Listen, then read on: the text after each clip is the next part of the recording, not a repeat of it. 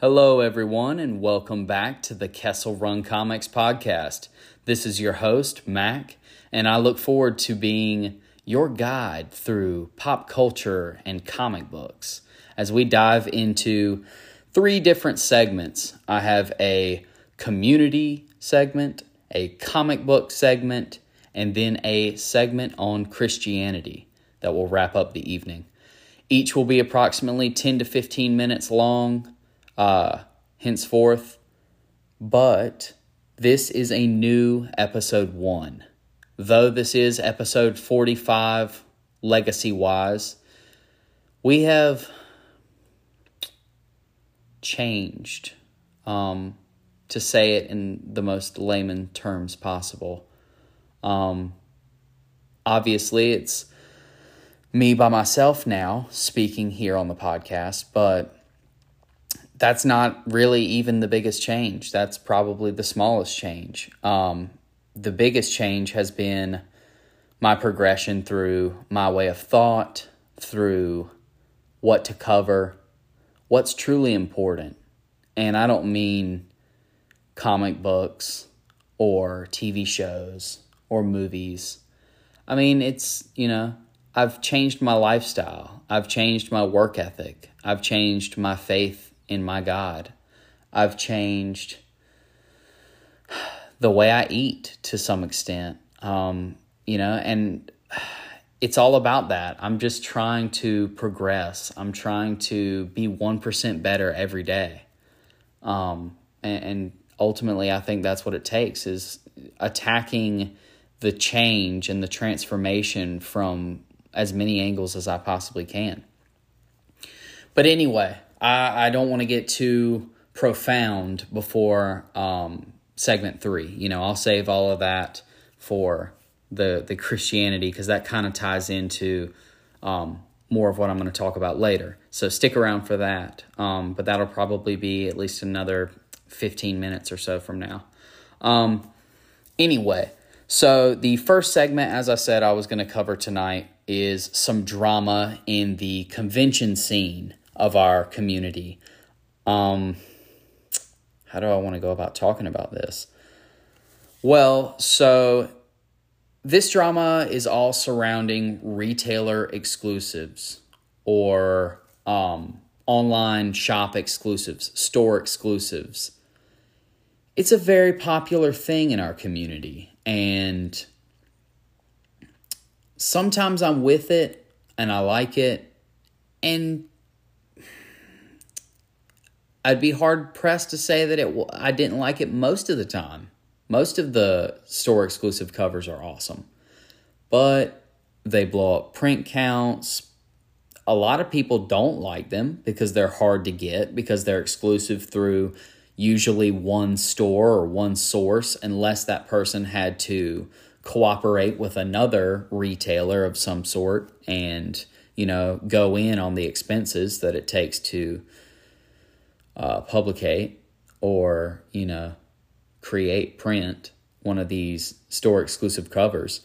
Anyway, so Black Flag Comics have a history of doing covers commissioned through Clayton Crane. Clayton Crane is a phenomenal artist. If you know your comic book art, he is always someone to look out for. If you see his name on a cover, a variant cover, or cover A before the book comes out, and you can't see the image yet, the art's not posted, then it's a good bet. Clayton Crane is almost always a good bet. And the cover that he did for this comic shop was pretty awesome. But most recently, they did an Ultimate Fallout 4 variant that was commissioned by him. It was a facsimile, because about a year ago, or maybe a little less than a year. No, it probably is right at about a year ago. About a year ago, Ultimate Fallout 4, if you don't know what the significance of that book is, that is the first appearance in comic books of Miles Morales. Excuse me. But Black Flag did their own facsimile or commissioned variant store exclusive for Ultimate Fallout 4. And the book was cooling off. A CGC 9.8 had sold on eBay for $36, for $40. The book wasn't selling the same way it had straight out of the gate. And because of that, it looks like we kind of had a little bit of foul play. So allow me to divulge. So this print count, and most print counts with store exclusives, are almost always 3,000, at least 3,000, through the big publishers, meaning Marvel and DC, the big two. With independents, it's a little easier to get lower print counts for a store exclusive. But like I said, this is a Marvel book we're talking about. So the print count, I estimate, was at least 3,000, if not greater than. And what was said in this article that I read by Bleeding Cool was that there were approximately 750 copies that had been left over from the original run of this special store exclusive version of their Ultimate Fallout 4 facsimile.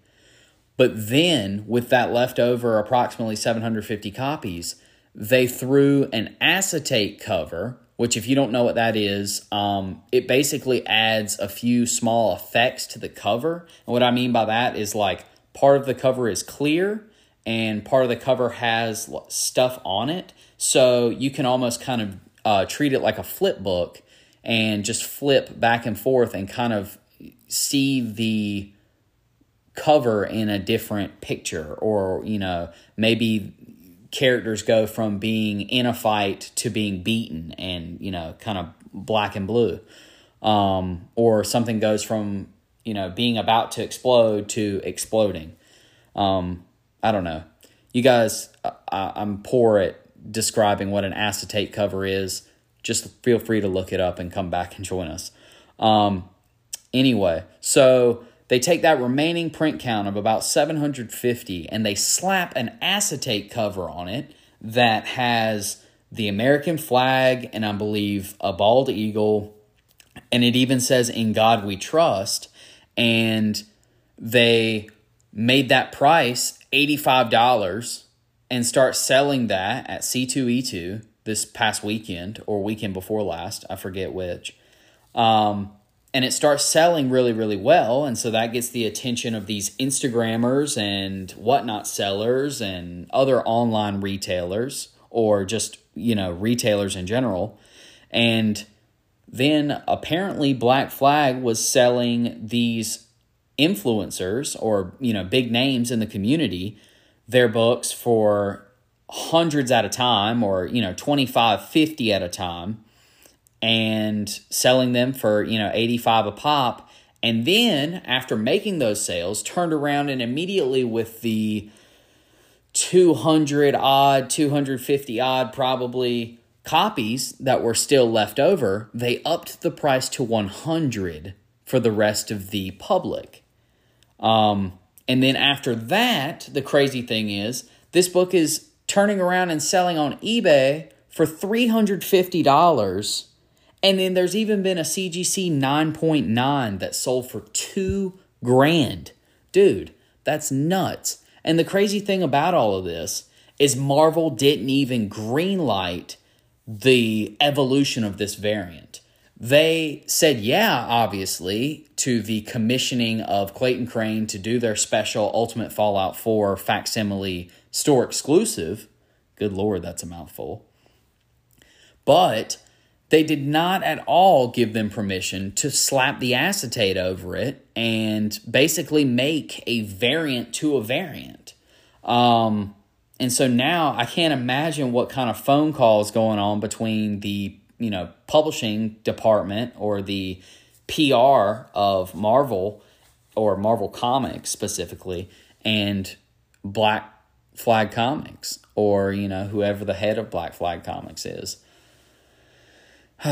Just, I don't know, man. It's a powerful thing, greed. People just always want more and more and more. Can't be satisfied with just what we have.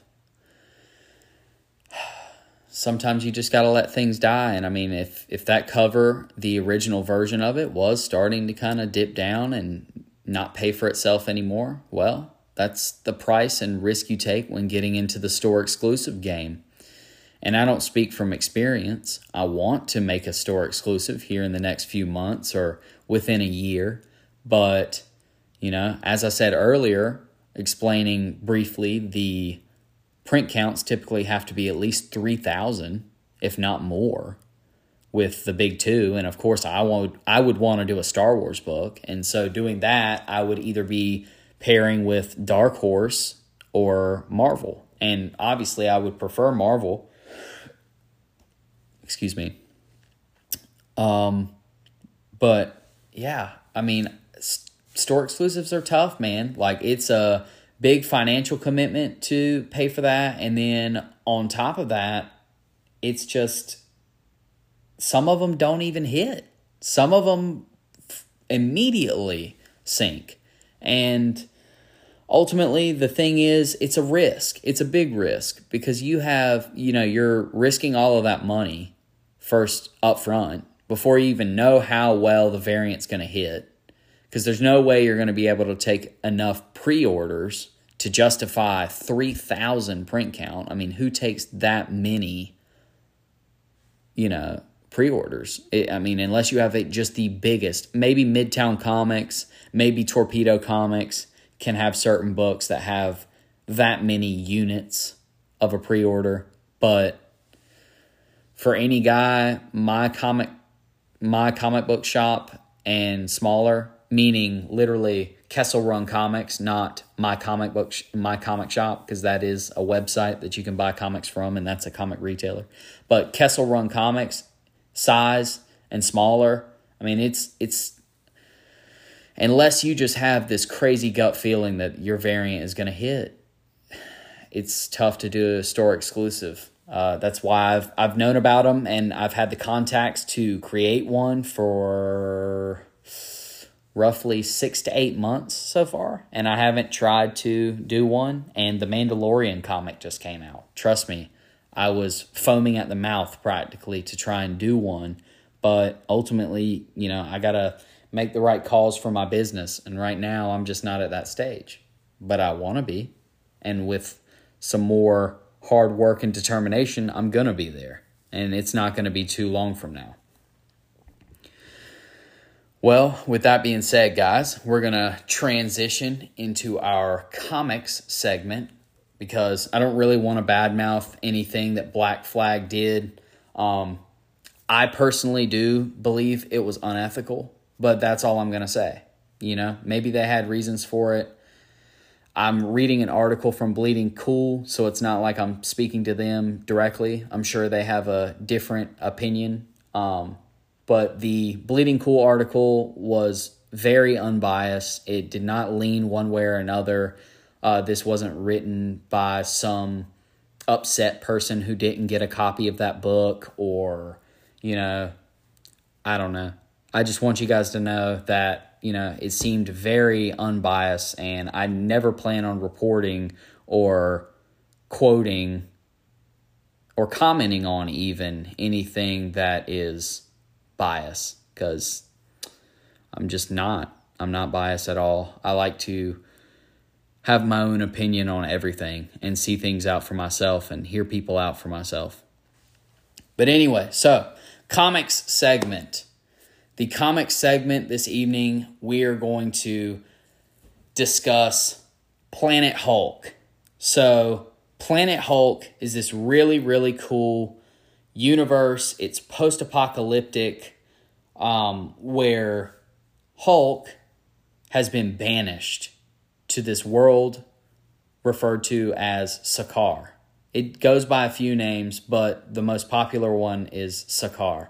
And the Hulk is banished there ultimately because he is just starting to get out of control, and he's not wanting to listen as much. And so the Illuminati banish him out to Sakaar, and that's what Planet Hulk is all about, is basically what Hulk does when he reaches this world, and this world is a gladiatory world obviously Hulk's tough and he can handle himself, but what happens when that's all there is, and when the Hulk doesn't have to try and communicate with gentle life forms and simpler life forms?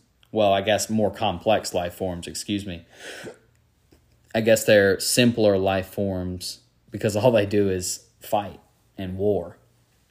But anyway, so the Planet Hulk is an old storyline, or, I mean, not old. It's still a modern comic book, but the Planet Hulk storyline originates from 2006 and was written by Greg Pak and is argued by many to be top 5 best Hulk stories of all time.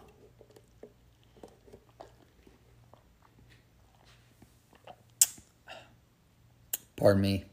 I was getting a little bit dry mouth, or parched. Parched is a better word. Jeez, now my voice won't stop cracking. I don't know what was up with that. Okay. Anyway, so Planet Hulk. Planet Hulk is originally from 2006, as I said, but it is coming back this November. Planet Hulk World Breaker. This is going to be a 5-part miniseries. It just got announced on Monday, so as of when we're recording this podcast, this is Tuesday, August 9th of 2022. So yesterday, on Monday, August 8th, they announced that there's going to be a new installment in the Planet Hulk mythos in the 5-part miniseries World Breaker. And this series is going to, again, be mantled, or headed, I should say, I guess. I think I used mantled incorrectly. It's okay. I'm a human. I make mistakes. But it is going to be written by Greg Pak, and it's going to have interior art by Carlos Pagulayan. So, I love Greg Pak personally. His Darth Vader run is awesome. He's doing the World War Hulk right now, and that's really, really good. Or World War M. It's not World War Hulk. But yeah, Maestro World War M is what it's called. I was like, I'm definitely forgetting one of the words. But so anyway, I am super pumped up about this because Pak himself says that Planet Hulk storylines and his creation of this universe and this era, I guess, so to speak, of Hulk within his own lifetime is really awesome. And he says is the greatest storytelling experience he has ever had. So if that tells you anything, if you haven't experienced Planet Hulk, there's some big stuff going on there.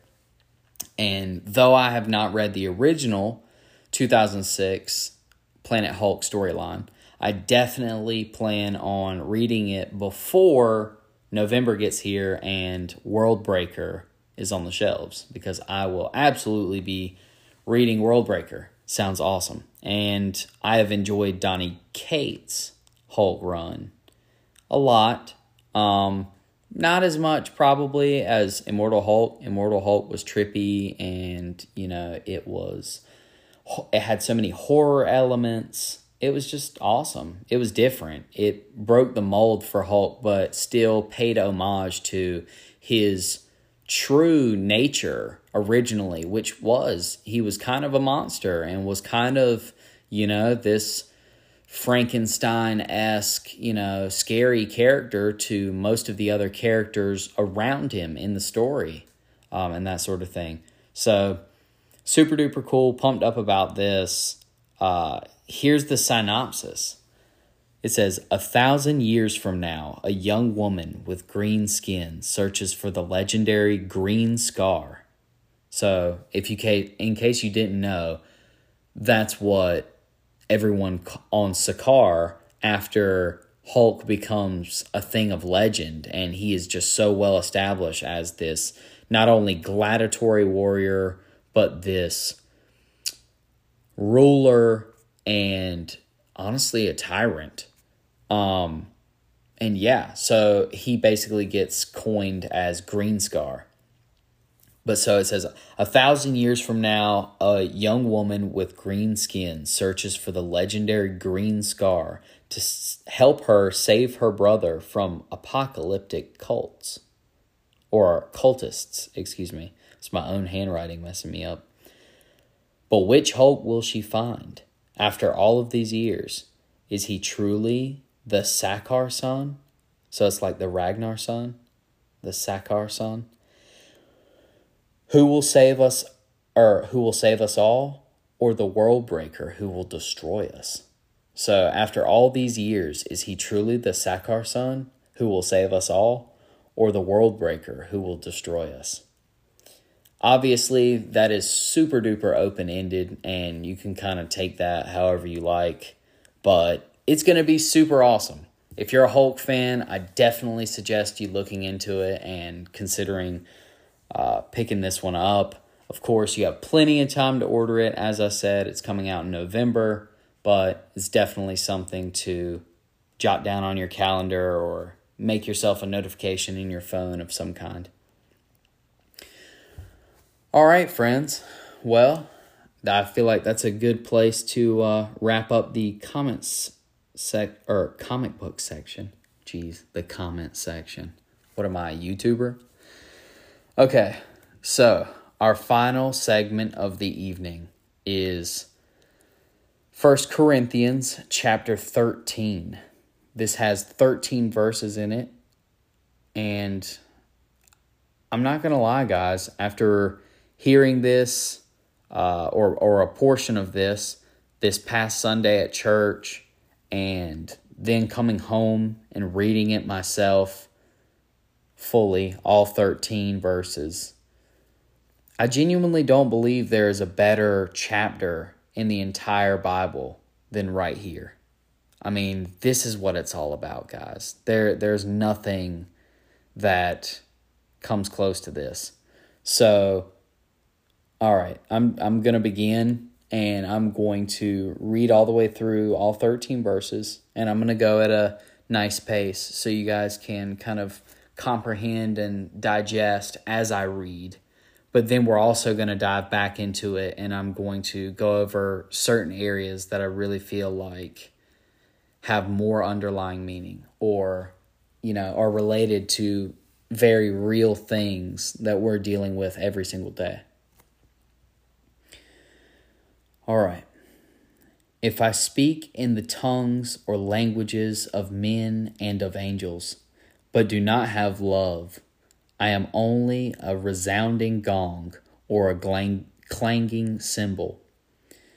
If I have the gift of prophecy and can fathom all mysteries and understand all knowledge, and if I have faith so strong that I can move mountains, but I don't have love, I am nothing. If I give all possessions that I own to the poor and give over my body to the flames so I may boast, but do not have love, I gain nothing. Love is patient. Love is kind. It does not envy. It does not boast. It is not proud. It does not dishonor others. It is not self-seeking. It is not easily angered. It keeps no record of wrongs. Love does not delight in evil, but rejoices with the truth. It always protects, always trusts, always hopes, always preserves. Love never fails, but where there are prophecies, they will cease. Where there are tongues, they will be stilled. Where there is knowledge, it will pass away. For we know in part, and we prophesy in part. But when completeness comes, what is in part disappears. When I was a child, I talked like a child. I thought like a child. I reasoned like a child. When I became a man, I put away the ways of childhood behind me. For now we see only a reflection as in a mirror. Then we shall see face to face. Now I know in part, then I shall know in full, even as I am fully known now. And now these three remain: faith, hope, and love. But the greatest of these is love. So, I think the most important thing that's said here in this chapter is probably verse 8. Love never fails. It genuinely never does. Because though if you loved someone, or if you love someone, it is close to, if not completely impossible, or impossible to completely, I should say, not fall in love with them. Unless they do heinous things. Of course, for most who someone does heinous things, but even then, love can blind us from the craziest things, from the most hurtful people, and shape them in a way that we comprehend as okay, or we justify the way they treat us, or the things that they do, or how they treat others. And, like this says, love is patient, love is kind. It does not envy, it does not boast, it is not proud. It does not dishonor others, it is not self-seeking. It is not easily angered, and it keeps no records of wrong. Loving someone means being willing to forgive them every single time they wrong you, for no matter what they wrong you, and to genuinely believe that and have faith that they are going to change, and that this time it is finally going to be the time that it clicks, that they get over the hump, that they transcend, that they transform. I used those two words at the beginning of this podcast, and I feel like they very well may just be the words of the evening, because as I said earlier, this podcast and my life in general, which is there is nothing more important to me than the transformation I've made in my faith these last few months. And I never mean to push my faith on anyone, and I don't ever plan on doing that. But where I get any opportunity to witness, I will absolutely seize that opportunity, as should all Christians, as it is our duty to pass on the word of the Good Shepherd. That's what we're all supposed to do. That's, kind of one of the promises and commitments and oaths that you take when you officially become a Christian. You're baptized, and you accept the Lord into your heart. But another really important segment, I think, here is, when I was a child, I talked like a child. I thought like a child. I reasoned like a child. When I became a man, I put the ways of childhood behind me. That speaks volumes to me, because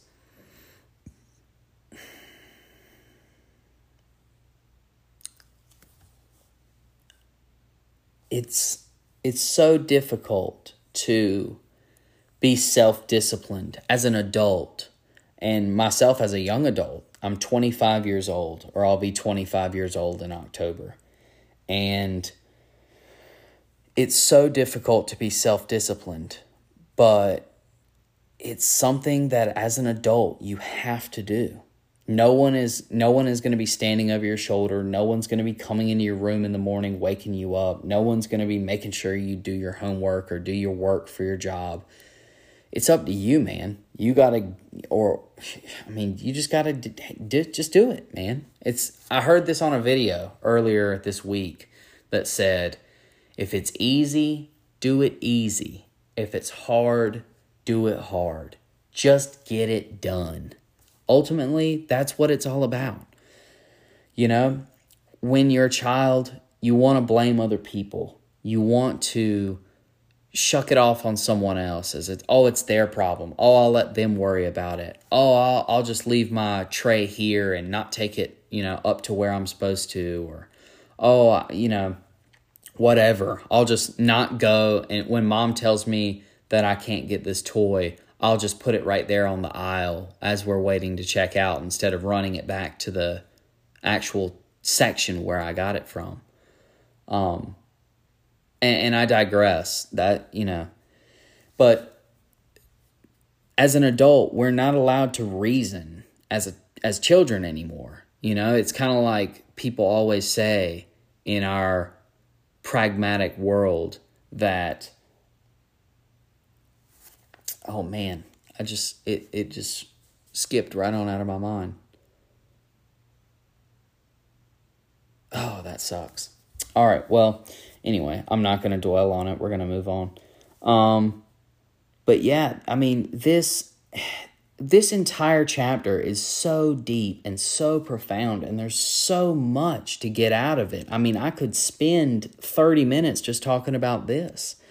From the very beginning, it's talking about you can have practically everything. It is saying that you can have everything in the entire world. You can have all the money. You can have all the fame. You can have so many friends. You can have, just objects. You can be the most talented artist. You can be the most wonderful singer. You can, have the best personality and people love you. You can have all of these things. But if you don't have love, if you don't love your fellow man, if you don't care about the other people that we all work with and work against, and, this life will never be fully peaceful. We will always have war because that is our sin as man is we love conflict. We desire conflict. And because there will never be whole peace, it is even more crucial for the individual, all of us, every single human being, to work together and work internally to make this world a better place, to treat people with respect and love and have faith and hope that things can change, that we can make a better environment for the future, not only physically with, recycling and, greener energy and, all these other sorts of things, reducing the types of plastics we use, whatever.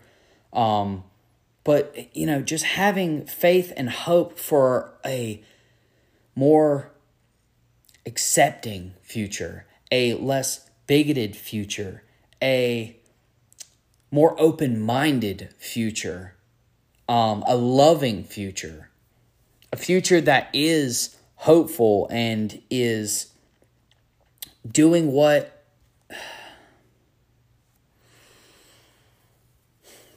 best for everyone, doing the selfless thing, thinking about everyone before ourselves.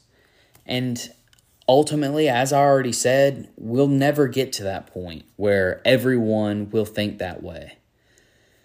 But everybody is not going to commit themselves. All we can do is control what we do and our commitment to our faith and our commitment to being a better person and our commitment to transforming ourselves in every aspect of our lives, how we want to transform and transcend yesterday's form and yesterday's skin. We want to shed it and become anew, and just ultimately with that,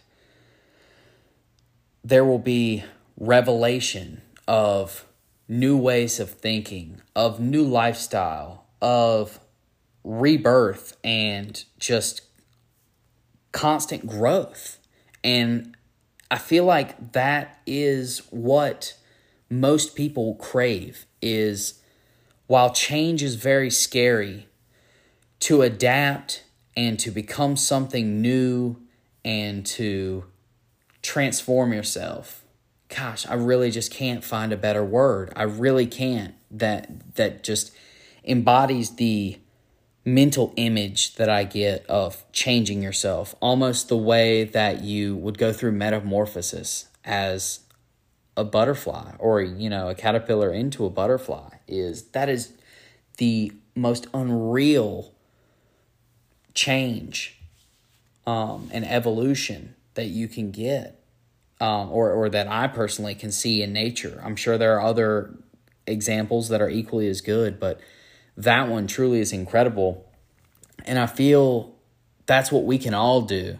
And it takes time, yes, to transform our lifestyles, to break these negative habits, to get out of a slump, to get out of bed on days that we're depressed or that we would rather sleep in, or, go to bed early when there are those nights that we have to stay up and prepare for something early the next day, or just anything that is a daunting task or is something that you may not look forward to. Ultimately, we have to do it, because if we don't, it's going to hold us back in maybe one aspect, in maybe multiple aspects. But the whole goal of believing and having faith and having hope is believing that we can live up one day, hopefully, to the Lord's example and to Jesus's example while he was here on earth. And personally, I feel as long as you are attempting to live in his image and how we know he treated others and carried himself, then I don't think you're living bad. I don't think you're living wrong. You might not be a Christian, but ultimately, some people will tell you you have to be a Christian to get into heaven. I don't believe that. I believe that ultimately, for whatever reason, the Lord accepts you exactly for who you are, and he knows why you might be reluctant and why you might have that,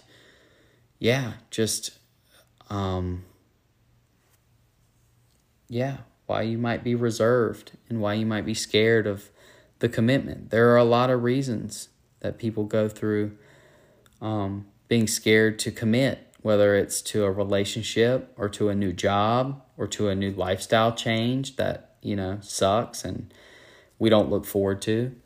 But we have to do it. Ultimately, there are a lot of tough things in this world that we just have to do. As adults, it is our reality. Well,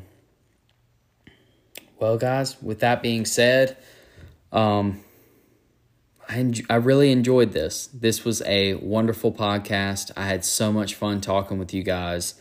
I think we talked about some very interesting things and kind of hit on all kinds of different stuff in our 3 segments. Going forward, we will be continuing to try and make this progress of 1% change and every episode improving here on out. I'm going to be putting a lot more attention into the podcasts going forward. So I hope in the weeks to come that we will be building back up our audience and that all of you guys will enjoy this content. Please feel free to follow us on Instagram or Facebook at Kessel Run Comics. On Instagram, that is Kessel Run Comics, all as one word, KESSELRUNCOMICS. And on Facebook, that's just Kessel Run Comics with spaces. Thank you all so much for joining us tonight. Well, it's not live, so for whatever time it is, wherever you are in this magnificent, beautiful world we live in, thank you so much for tuning in to the 45th episode of Kessel Run Comics podcast.